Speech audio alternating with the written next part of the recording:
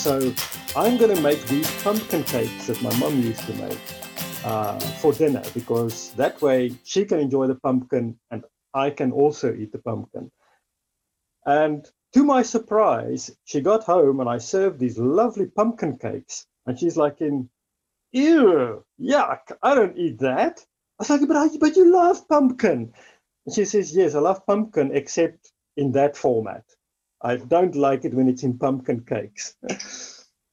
I thought I knew her. I thought I knew she loved pumpkin, but I actually didn't know her that well. And it's maybe a small, silly little story, but it takes time. It takes spending time together. It takes depth to really get to know someone, and it takes breadth. And the question here is about, how do we know if we know God?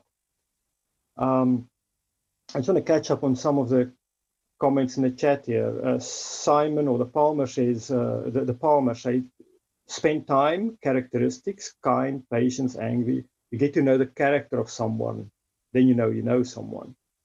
Anita says, if we feel mutually welcomed in the presence of each other. The whole question that is at stake here is, how do we know if we know God? And not only how do we know, but how do I know? And it's interesting, there's kind of a switch here from we to I. It says, by this we know that we have come to know God. And then it takes it to an individual. If someone claims and says, I have come to know God. There's two ways to approach this. There's the judgmental kind of approach to this, looking at someone and saying, well, they say they know God, but I don't really think so. Maybe that is one way to approach this, and Johnny is very clear about that, about not just taking someone at their word and saying, oh, well, they say they're a Christian, so I guess they are. I certainly grew up like that. I grew up calling myself a Christian, but being the ultimate hypocrite, and certainly not living the life, certainly not, as John says here, keeping his commands. But there's also a self-reflection part of it. This is, by this we know that we have come to know God, if we keep his commands. Question here is it a measure? Is knowing God, is it a goal? Is keeping his commandments kind of like taking the temperature and knowing if you have a fever or if you're healthy? Or is it actually the way to get to know God? Rather than being a condition, being the way to get to know God is to keep his commands. Which leads us to the second point, which is to love. What does it mean to keep God's commands?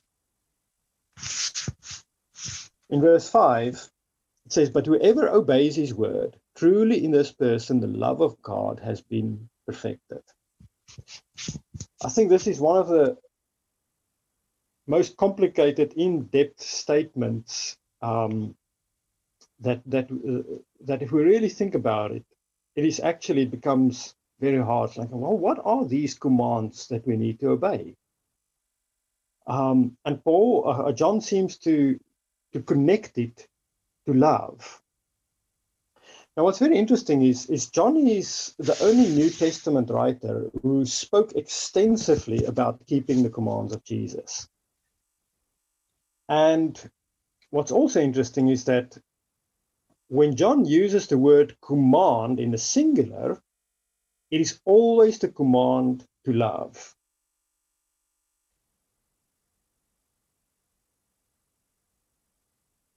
The question we ask ourselves, well, what are these commands that we supposed to keep to make it obvious that we know God? And I've been struggling. So how do I condense all of this into a short Sunday message? A few years ago, at the European Bible School, we devoted a whole Bible school teaching series. Well, it was it starts Thursday evening, Friday, Saturday, and Sunday. So it's basically 3.5 days of teaching. We devoted that whole European Bible School to just teaching on what does it mean to obey the commands of Jesus. And we can ask ourselves, so which commands is he talking about? Is it the 10 commandments, that we find in the Old Testament, in Exodus? Is it the Old Testament commandments from the Jewish era that we find all over the Old Testament? In fact, if we use those commandments, the Jews summarized that and said, well, there are 613 commandments in the Old Testament. In the ancient times, you could say before Christ. Because of the destruction of the temple, a lot of those commands were connected to temple commands, like how to bring the sacrifices, etc. The destruction of the temple eliminated quite a few, about 350 of those commandments, which left the Jews with 271 commands that could be observed today. That's one way to look at it, and to say, well, the commands is the law that we need to obey, to tick all the boxes. Is it the commands of Jesus? Well, if you go and study it out, you'll find that there are 49 commands of Jesus. Is that what he's talking about? That we have to, get out the list of 49 commands of Jesus and tick them off and say, okay, I've obeyed all of these 49 commands? Is it all the commands of God in the New Testament? In fact, it is even those commands are even more than the Old Testament commands. There's 1,050 of them in the New Testament, things we are told to do. Is that the Christian life? To have a list of 1,050 things that we need to obey, and by obeying that list of 1,050 things, we can say, now I know God. Because that's the measure that John puts before us. You say, well, you know God if you keep his commands, and this is the list of 1,050.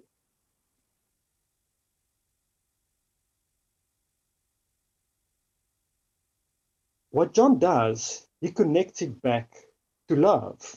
And he says, no, that's not what it is about at all. Because he says, whoever obeys his word, in this person, the love of God has been perfected. Or in the NIV, it says, love for God is truly made complete in the one who obeys his word. When we obey, it is really comes back to those two basic commands that Jesus said, these are the two greatest commandments. Love God with all your heart, soul, mind, and strength, and love your neighbor as yourself. And then he said, of these commands hangs all of the law and the prophets. Everything connects back to these two commands.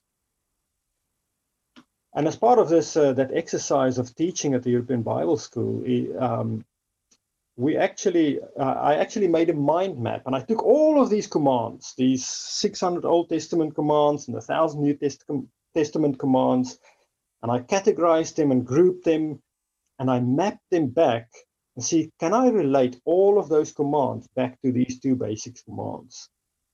And it is amazing that, yes, it is actually true, is that whatever command we have, whether it is not to lie, or whether it is to take care of the poor, all of them relate back to only these two commands. All of them do hang on these two commands. So when we ask to obey, it's not really about ticking 1,050 New Testament command boxes and say, once I've ticked all these boxes, then I really know God. To obey is not a box-ticking exercise. To obey is really to love like Jesus loved. That is the measure by which we can measure if we know God or not. For those of us who are married during the marriage relationship, how do I measure the love for my wife? How do I measure her love for me? It is not a measurable thing. It's not a box-ticking exercise. It is not an exercise where I have a list. And if I stick to the list, then I know I love her. And if I don't match the list, then I don't. That's not how it works. And what John says here is that, yes, we need to obey.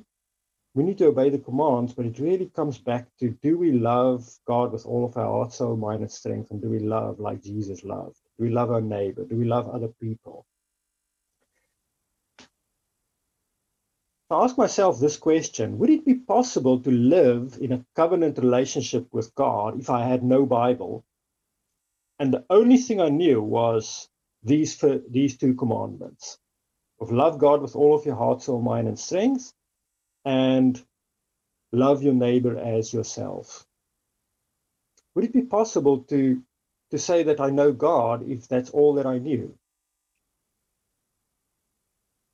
I think what John is trying to say here is that if we have a really mature love, if that love is made complete in us, then it should be possible.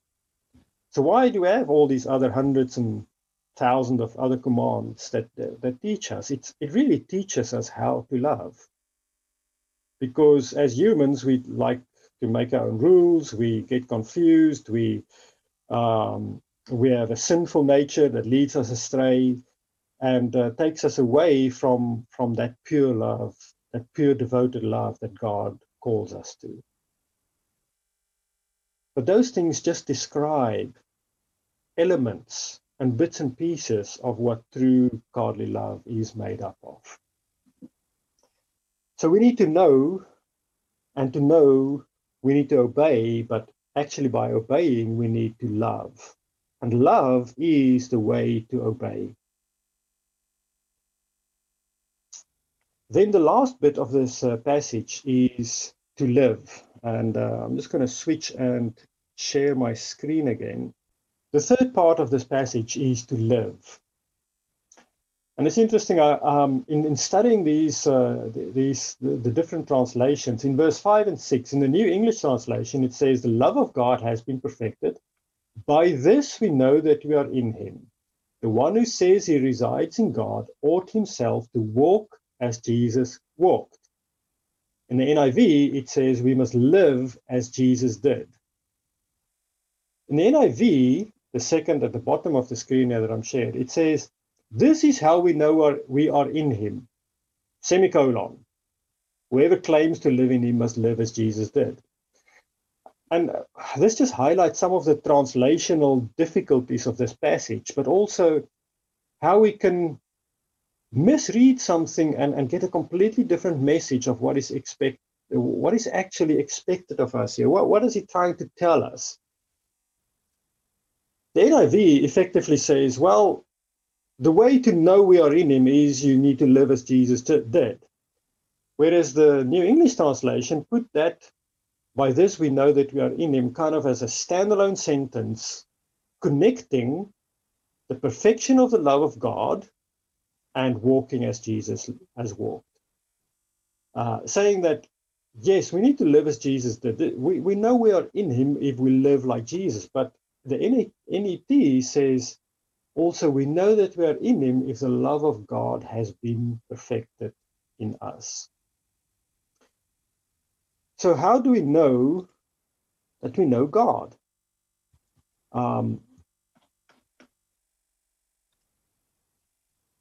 It says here, well, we need to live like Jesus lived. But in reality, it means that it's not just living like Jesus lived, it means love like Jesus loved. And that brings me back to the point where I think Liesel commented that it's sharing adversity.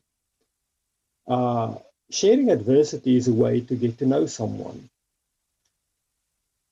If we take the New English translation here, it effectively says the same thing. It doesn't just say that walking as Jesus walked or living the life that Jesus lived is kind of a measure of how well I know God, but it's also saying that it is the way to know God. And if we turn it around like that and think about like, how can I get to know God? Well, it is a bit like some of the things that we shared earlier. We get to know God by spending time with him, by getting to know him, asking him questions. Practically, how does it mean? Well, we spend time with him by reading our Bible and by breadth, reading lots of it.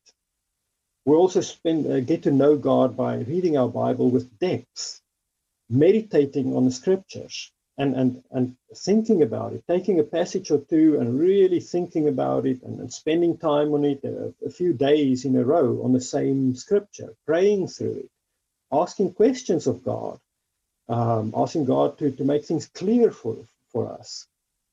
So that is part of getting to know God, is spending time with him, asking questions of him, understanding him.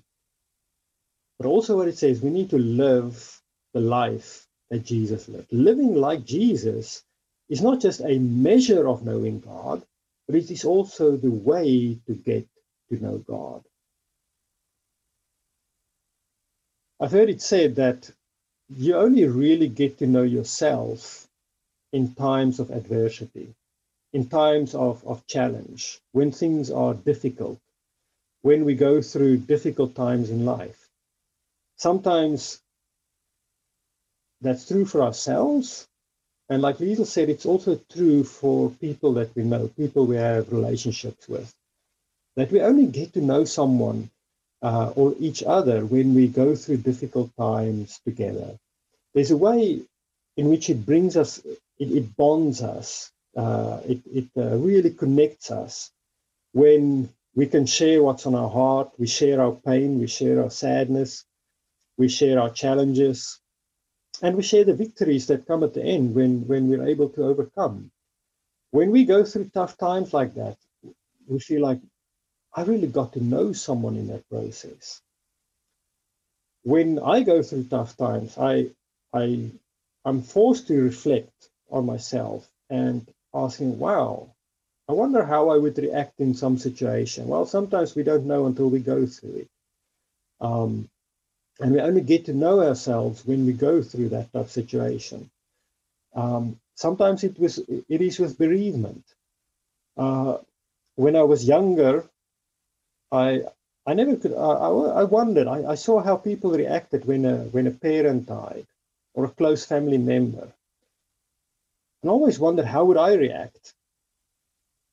Because people react so differently to bereavement and to difficult times. And it's only when I lost my grandfather for the first time, who I was relatively close to, that I kind of saw myself and realized, wow, this is how I respond to bereavement. And this is how I grieve. Seeing how people go through grieving process in so many different ways, I only got to know myself and how I deal with bereavement by going through it myself.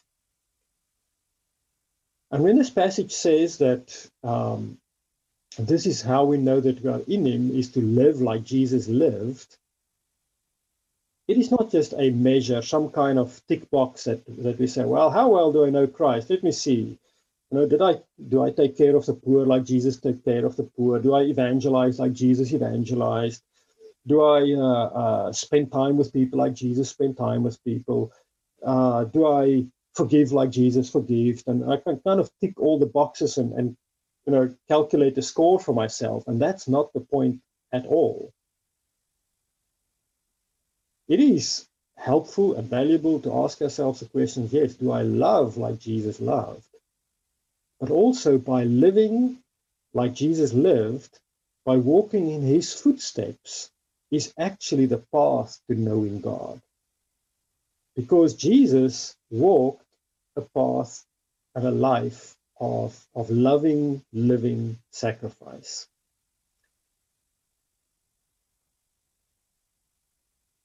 And as we're going to have communion soon and reflect on that. So just to summarize this passage says, how do we know if we know God?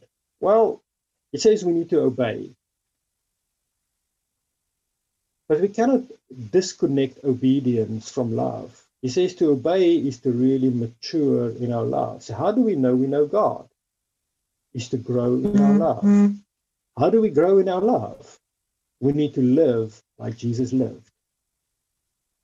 So to know is to love, and to love is to live. Know, love, live is the best way I can summarize this passage.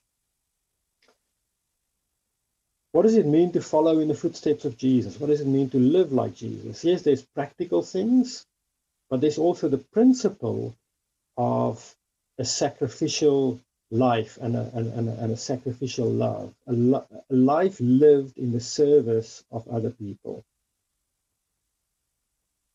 Paul writes in Philippians 3 verse 10, he says, I want to know Christ.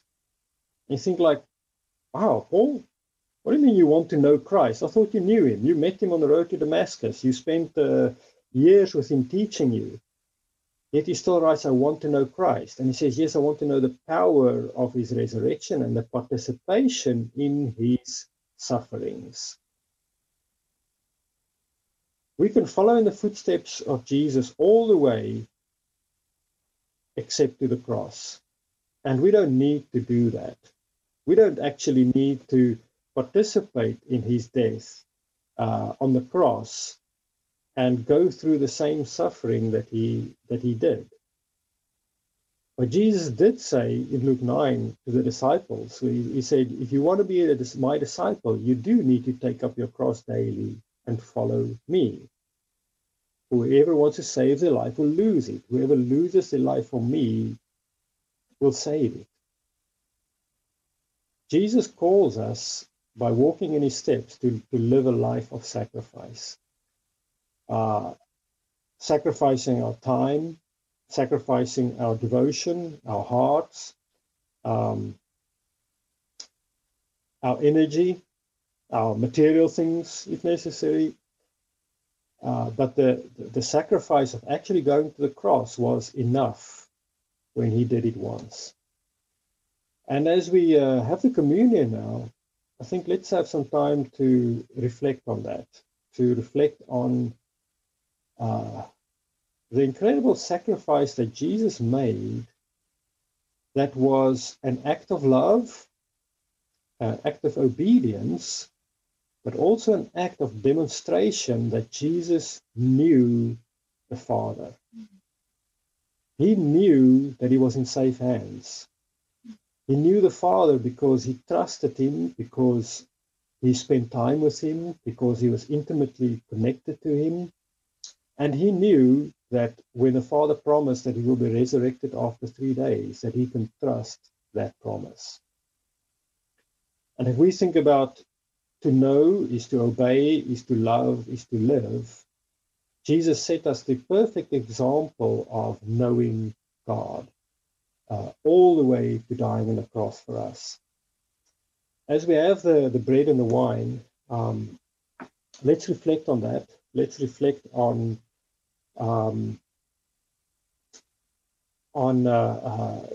his love for us and the perfection and the completeness of his love for us that he showed by dying for us on the cross.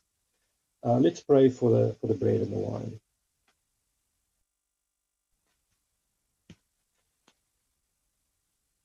Dear God, Heavenly Father, we thank you so much for the incredible love you've shown us. Thank you, God, that you know us.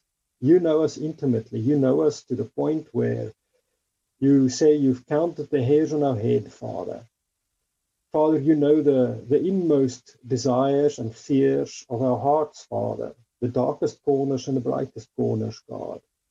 Father, thank you for that, God. Thank you that you have shown us the way to complete and mature love through your Son, Jesus, Father. Father, we pray that you will also help us to know you, God. Father, thank you that the forgiveness of our sins breaks down all barriers to us to be able to know you, God. Father, that we can be intimate and close to you, God.